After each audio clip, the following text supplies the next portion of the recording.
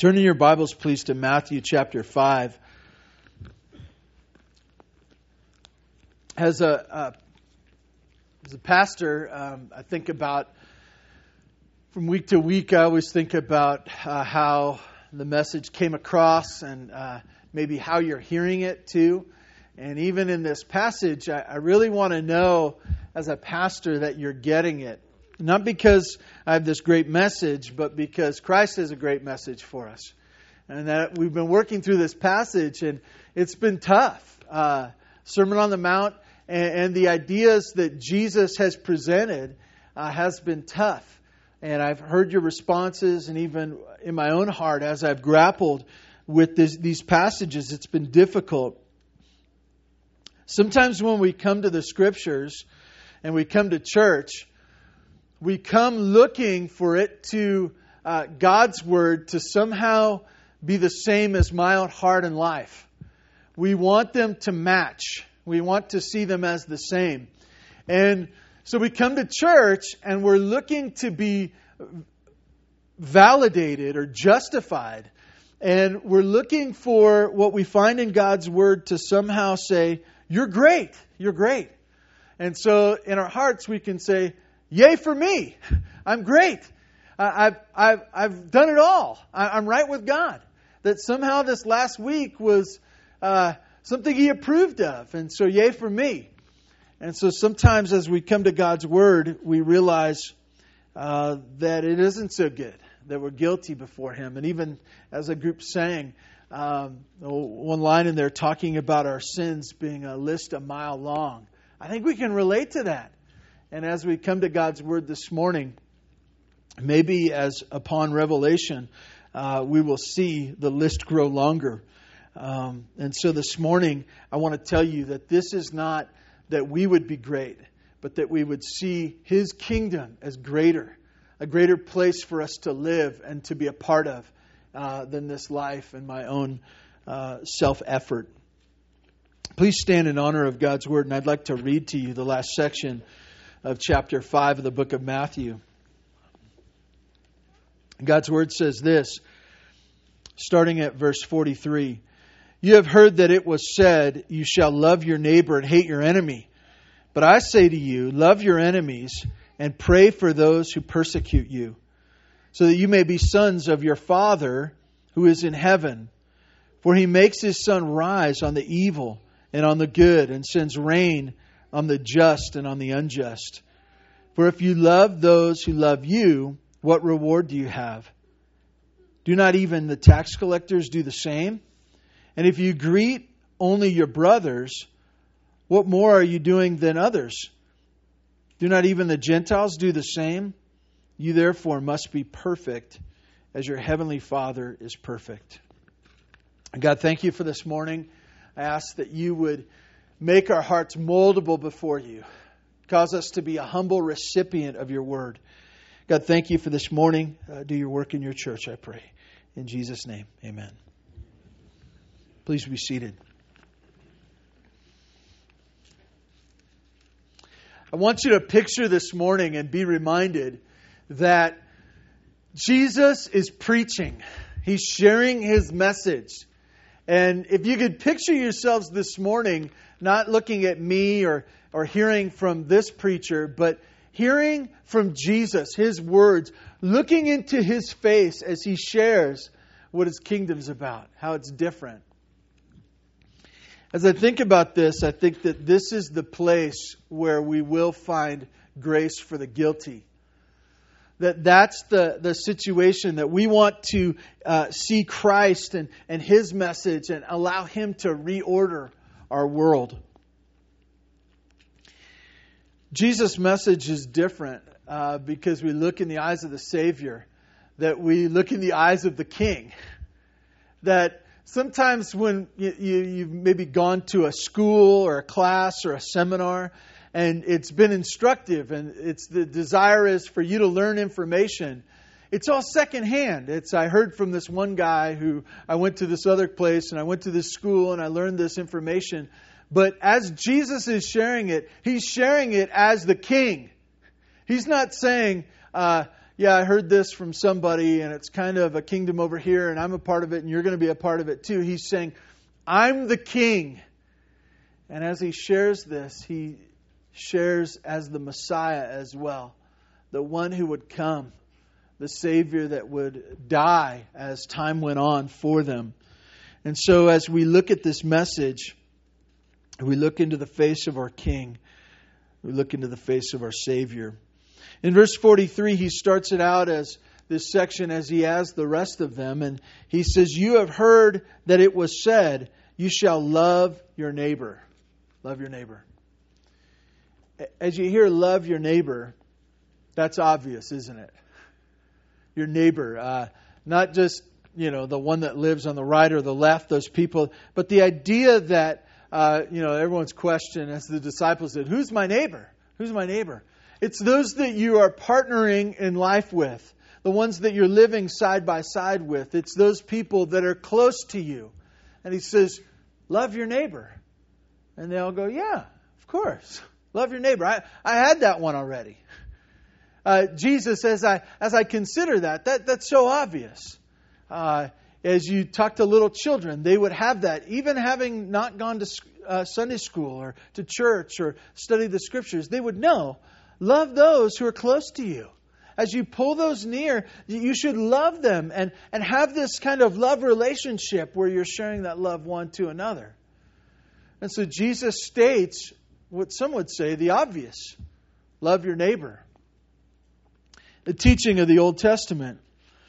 And then he moves on to the common teaching of the day, even probably what those scribes, Pharisees, and Sadducees had taught them, is love your neighbor and hate your enemies.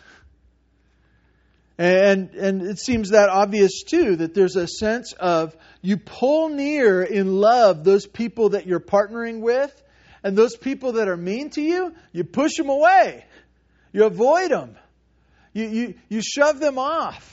And it's this pulling near, shoving off. And when we meet somebody, there's a question of, okay, so who are you? How am I going to treat you is based on how you treat me. How our relationship goes from here. Let me stop for a minute here. Much of the terms that I'm going to use today of love and hate are thrown around politically all the time. They're used out in the world for country upon country, upon different nationalities to different nationalities and skin colors and so on and so forth. These things are thrown around all the time. But I want to tell you, this is not about politics this morning. This is a politics-free zone. No amens or anything? Come on now. Get a pulse out there, please, people. This is not about politics this morning. This is not about our judicial system of what happens when someone sins and the laws of our land. This is not about that. What this is about, it's about personal relationships. It's about how you deal with the people around you, the people you're in contact with every day. Sometimes people in your home, okay? Family members. This is what he's talking about. He's not talking about politics and countries and judicial systems. He's talking about you and me. How we relate to the people that we relate to.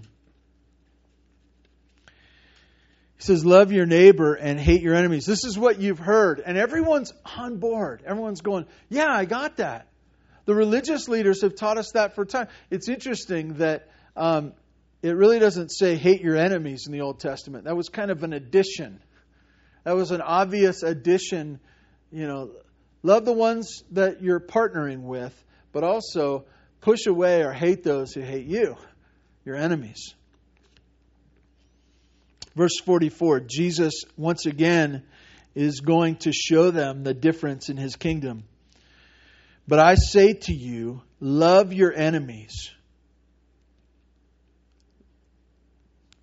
Did you get that? He says, you've heard it said, love your neighbors, hate your enemies. Love those. And then he says, but Jesus says, but I say, authoritatively, this is different than the kingdom that you came from. This is my kingdom. They're looking into the Savior, the Messiah, the Lord, the King's face, and he says, love your enemies. And the people who heard it first, those who were at the sermon, you know what they were saying in their heart? But my situation's different. But you don't know who my enemies are. But I have a special situation that you just haven't heard all the details about that wouldn't apply and cause this. But Jesus, this teaching's wrong for me. For me. And my guess is here this morning that as we read the Scripture, we struggle with this as well. And Jesus says to us, He says, I got a different message, a message about my kingdom. Love your enemies. Love your enemies. He goes on to say one more thing. Love your enemies, and he says, and pray for those who persecute you. Those who are actively involved in bringing pain to your life. He says, pray for them. And immediately, some of your more theologians here are going, you mean like some of those prayers in Psalms where they're asking about their family members be dashed upon the rocks? That kind of prayer? Because most of the time we say, I have a prayer list and it's long and you know who makes it on my prayer list?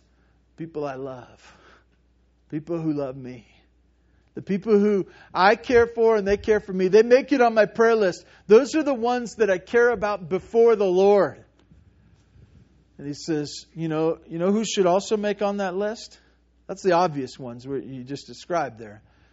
The ones who persecute you. That you would bring them before the Father. As I think about that, that's different, isn't it? It's different. And what's it different like? Than the world out there? No, like the world in here, right?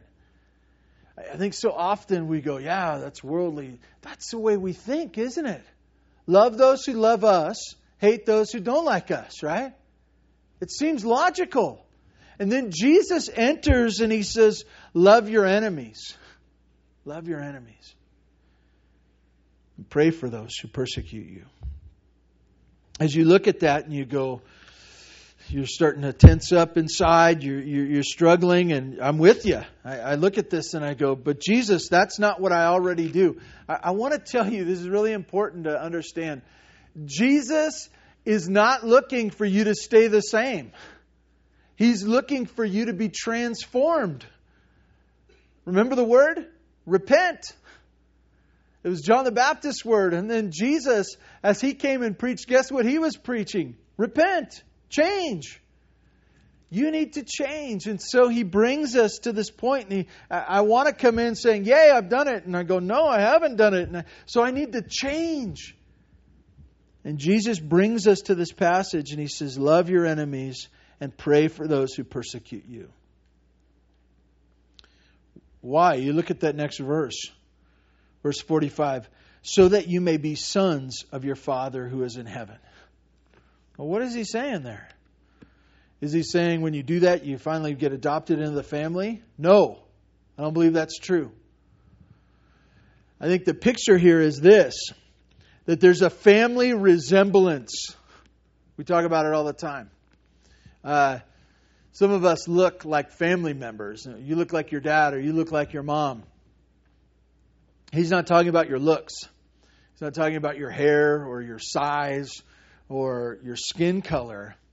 He's saying that there's a family resemblance. And it's the way you act.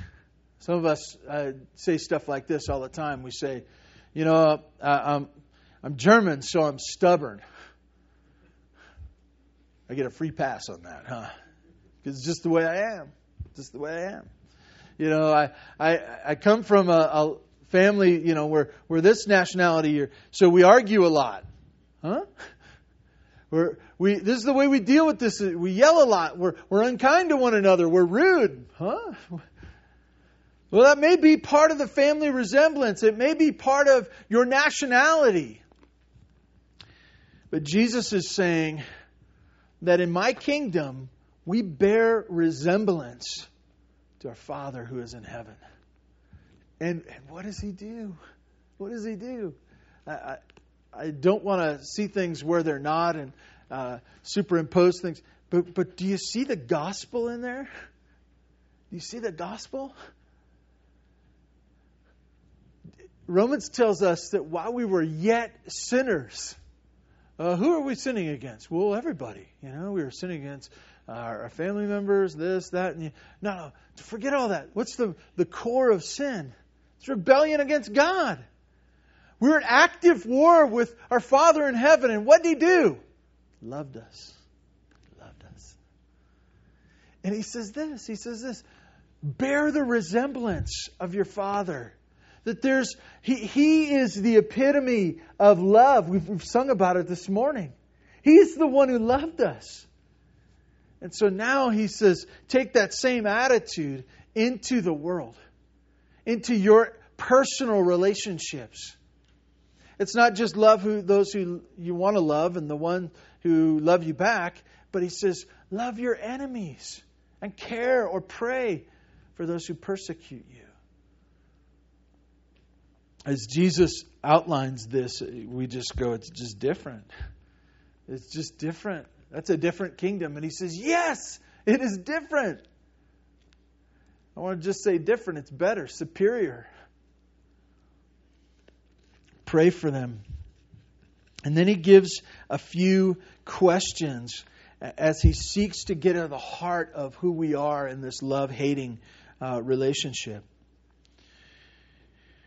In verse 45, He says, for He makes, and this is speaking of the Father in heaven, for He makes His sun rise on the evil and on the good and sends rain on the just and on the unjust. As you think about that, it's important to get this picture. Some of us, raise your hand if you've ever seen Winnie the Pooh. Winnie the Pooh. Thank you. If you didn't raise your hand this afternoon, I want to encourage you to watch any episode of Winnie the Pooh. There's one particular character, one of which many of you can identify with, Eeyore. And Eeyore goes about life, and there's at least a cloud, and most of the time it's raining on Eeyore. And I want to tell you that's inaccurate. That's inaccurate. It may be a perception, right? That some people it's raining in their world, and other people it can be a sunny day, and this is a perception. But I want to tell you that the reality is that when it rains on a whole area. And it rains on the just and the unjust. It rains on the good and the evil. And you look at that and you say, well, is rain good or bad, by the way? Right now it's good, right? We need the rain. Like during the summer, it's part of God's blessing. How about the sun? It's part of God's blessing as well.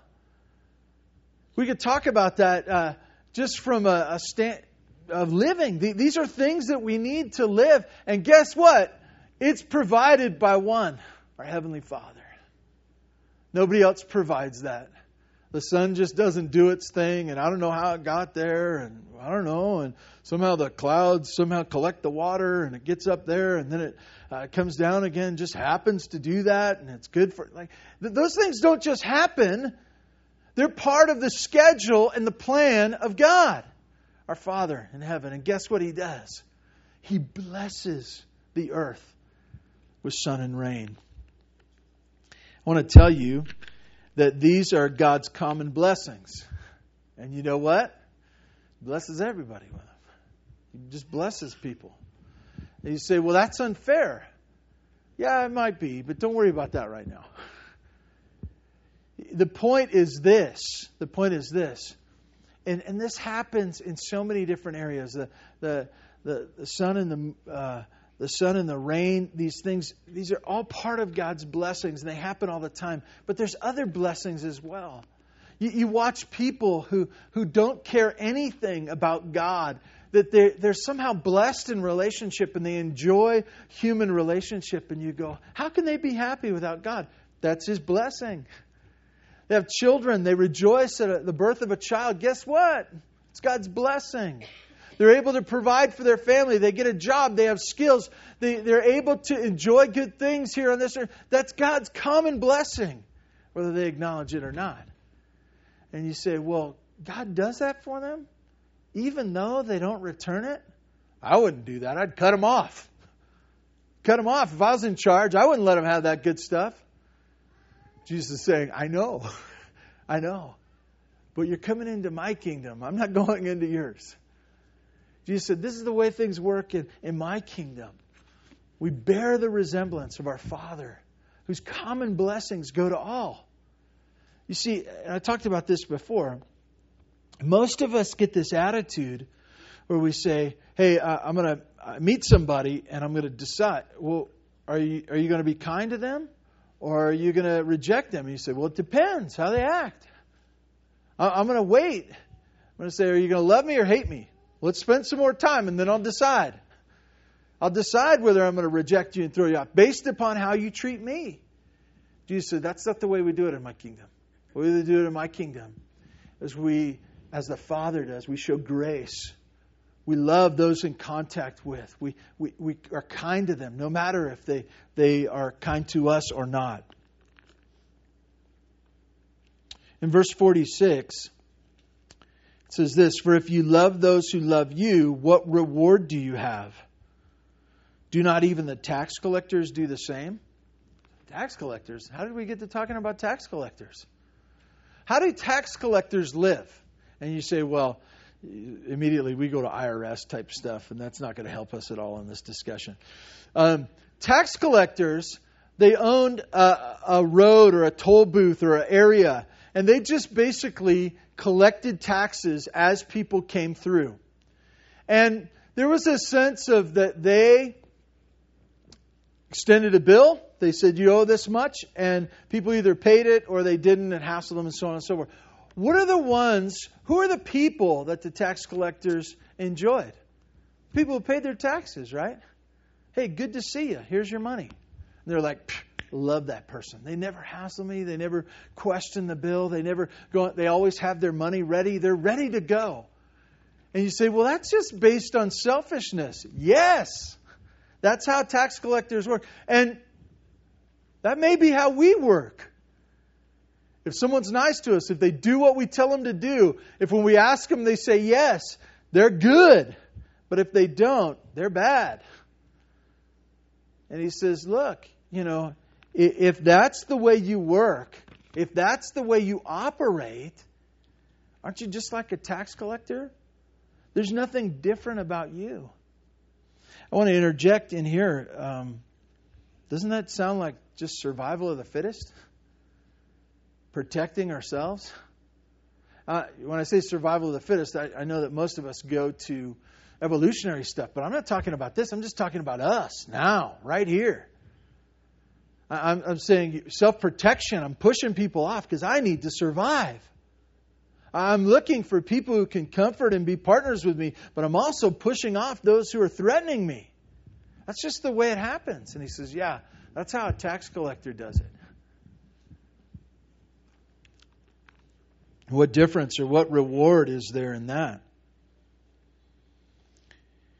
You see, a tax collector is based on selfishness. And I want to tell you, the way our Lord's kingdom works doesn't come from selfishness, but is truly sacrificial and gracious. To treat people in such a way, not because they deserve it, but to extend love to them because they don't deserve it.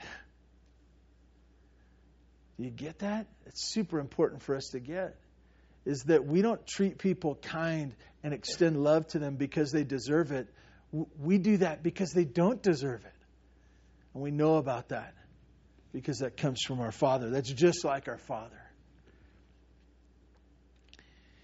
Verse 47 says this, and if you greet only your brothers, what more are you doing than others? Do not even the Gentiles do the same? He says, hey, these are my family members, my brothers, those who are part of my crew. I bring those and I greet them and I shower them with love, but nobody else. They're not part of me. And he says, that's just like the Gentiles. And you say, well, what does that have to do with, You have God's people, the Jews, and you have then those who aren't part of them. They're the Gentiles, everybody else. The point there is this. It's not a national thing. It's not your nationality or what family you come from. It's the idea of not having a true God. It's not having a relationship with Him. Because if you don't have a relationship with God, it doesn't matter how you treat people. It doesn't matter what family you're a part of. It doesn't matter because no one is holding you accountable. No one is looking. You're not answering to anyone. And He says, that's the way the Gentiles live. They just do their own thing. And Jesus says this. He says, look, I want to tell you that this just doing and loving who you want, as opposed to even loving your enemies, He says this, that's just like people who don't have a relationship with God. Then He closes up this section by saying this. Verse 48. You therefore must be perfect as your heavenly Father is perfect. Wow, He ties up this section. And we've heard that before, right? He'd already talked about this idea of being perfect. Now, immediately, so picture that group of people hearing it from the Savior, hearing it from the Lord, talking about His kingdom. They're looking into the eyes of the Savior. And then He says, you must be perfect. What did they say in their hearts? You know what they said? Whatever language they were speaking, however you'd say it, nobody's perfect. Nobody's perfect. And then they would have been saying, well, I'm better than them. They would have started looking around. Oh, I'm at least better than them. At least better than my husband. That guy. Yeah. But better than, my neighbor over there. I've seen what they do. They yell. They're fighting all the time. I hear them, in the other house, And they not that guy I work with over there. I think he kind of steals from the boss every once in a while. He's lazy. Yeah, I'm better. Nobody's perfect, but I'm better than they are. Immediately. And I want to be honest with you. When I read that passage, I do the same. I start going right away. Nobody's perfect, and then I start thinking through. Well, that word perfect probably doesn't mean perfect. It probably, if you study it out, it really doesn't mean that. Because it can't mean that, and I don't want it to mean that. So we better figure out there's a different explanation for that. I didn't do a deep study on this, but if you look in that passage, one of the greatest Bible study tools is context. Okay? Not word study, but context. What's the example of perfection that He uses there? Your Father. Look at it again. Verse 48. You therefore must be perfect as your heavenly Father is perfect. What is He talking about there? He's talking about perfect holiness. He's talking about the idea of being complete in every area. So I go back to the reality. Nobody's perfect. Hey, let's be honest. Nobody's even close to perfect. In fact, if we were getting grades here this morning, how would your grades be? In living and making it up to even just this one section of loving your enemies and praying for those who... How are you doing with that? And you say, well, I did pretty well, maybe an A-. Are you serious? Really? How about C-? How about getting a D? How about failing miserably? I want you to get this again, because this is the key to this morning. It's so important for you to see, who were they looking at? Who was speaking to them? Jesus, the Messiah, the King. This morning I have a few things I just want to tell you by way of tying this up. What kingdom do you want to be a part of? The kingdom of survival of the fittest, or the kingdom of Jesus? Where do you want to be? Where do you want to live out the rest of your days here on earth and go to be with? Where do you want to be? Survival of the fittest? It's not going so well, is it? Hurt and pain. There's always pushing and shoving. You don't know. There's a lack of confidence. You feel exposed. You feel in danger. The kingdom of Jesus. I want to be honest with you as I read this and as I struggle through these sections, I feel empty and wanting. I feel empty and wanting and failure. I just go, I just don't cut it. And you know what? I believe that's where we're supposed to be. I think that's the accurate understanding of Scripture. We don't come in and look at the Scripture and go, yay, I'm great. It's to bring us to the end of ourselves. It's to desire someone else. And who? The one they're staring into his eyes. The Savior. The Messiah that was to come. The new King. They were looking at him. This last thing I want to share with you may or may not be revolutionary to you. It may be what you're struggling with right now. So you come to church, come to the Word of God, go to a Bible study. You hear something that you're not doing. You feel guilty. You say, I'm supposed to obey this. And so maybe even as that group was sitting there listening to Jesus, they go, got it. I got it, Jesus. You want me to love my enemies. I got it. I'm going to go away and obey. Go away and obey. And maybe you've been living your life saying, I got it. I got it, Jesus. Go away and obey. Set it and forget it. No, that's something different. That's like one of those little oven things that cooks chicken. But go away and obey. That's the way you've been living your life. That's what you've been saying. That's what it is. And so you hear what Christ says and you go away, and what happens? You fail. I want to tell you, that's not what Jesus was saying. What Jesus, as he communicated with them, was this. Stay. Walk with me. Hear from me more. Stay. Walk with me. Obey, but stay. Walk with me. You see, in our desire to be humanly right, in our desire to be the best, in our desire to be self-righteous, we say, I got it. I got it. Go away and I'll obey. But Jesus never intended for us to go away from him. He never intended for us to leave his feet. But we are to stay and to walk with him. Jesus is going to be pouring this out in the weeks to come of what this means to walk with him. But for now, you need to know that you need Jesus. To look in the eyes of Jesus and say, that's the one that I can't leave. Because if I do, I'll go away, try to obey, fail again. Let's pray. God, thank you so much for this morning. God, I pray for those who are struggling right now. I realize that it's our tendency to want to accomplish in ourselves. And I pray this morning that you'd be working in hearts right now. I pray that you would, through your Holy Spirit, be molding and reshaping. That in our conviction, Lord, that we would cry out to Jesus and cling to him. God, thank you for the forgiveness that's found in him and him alone. We thank you so much for this morning and for your word. We praise you for it in Jesus' name. Amen.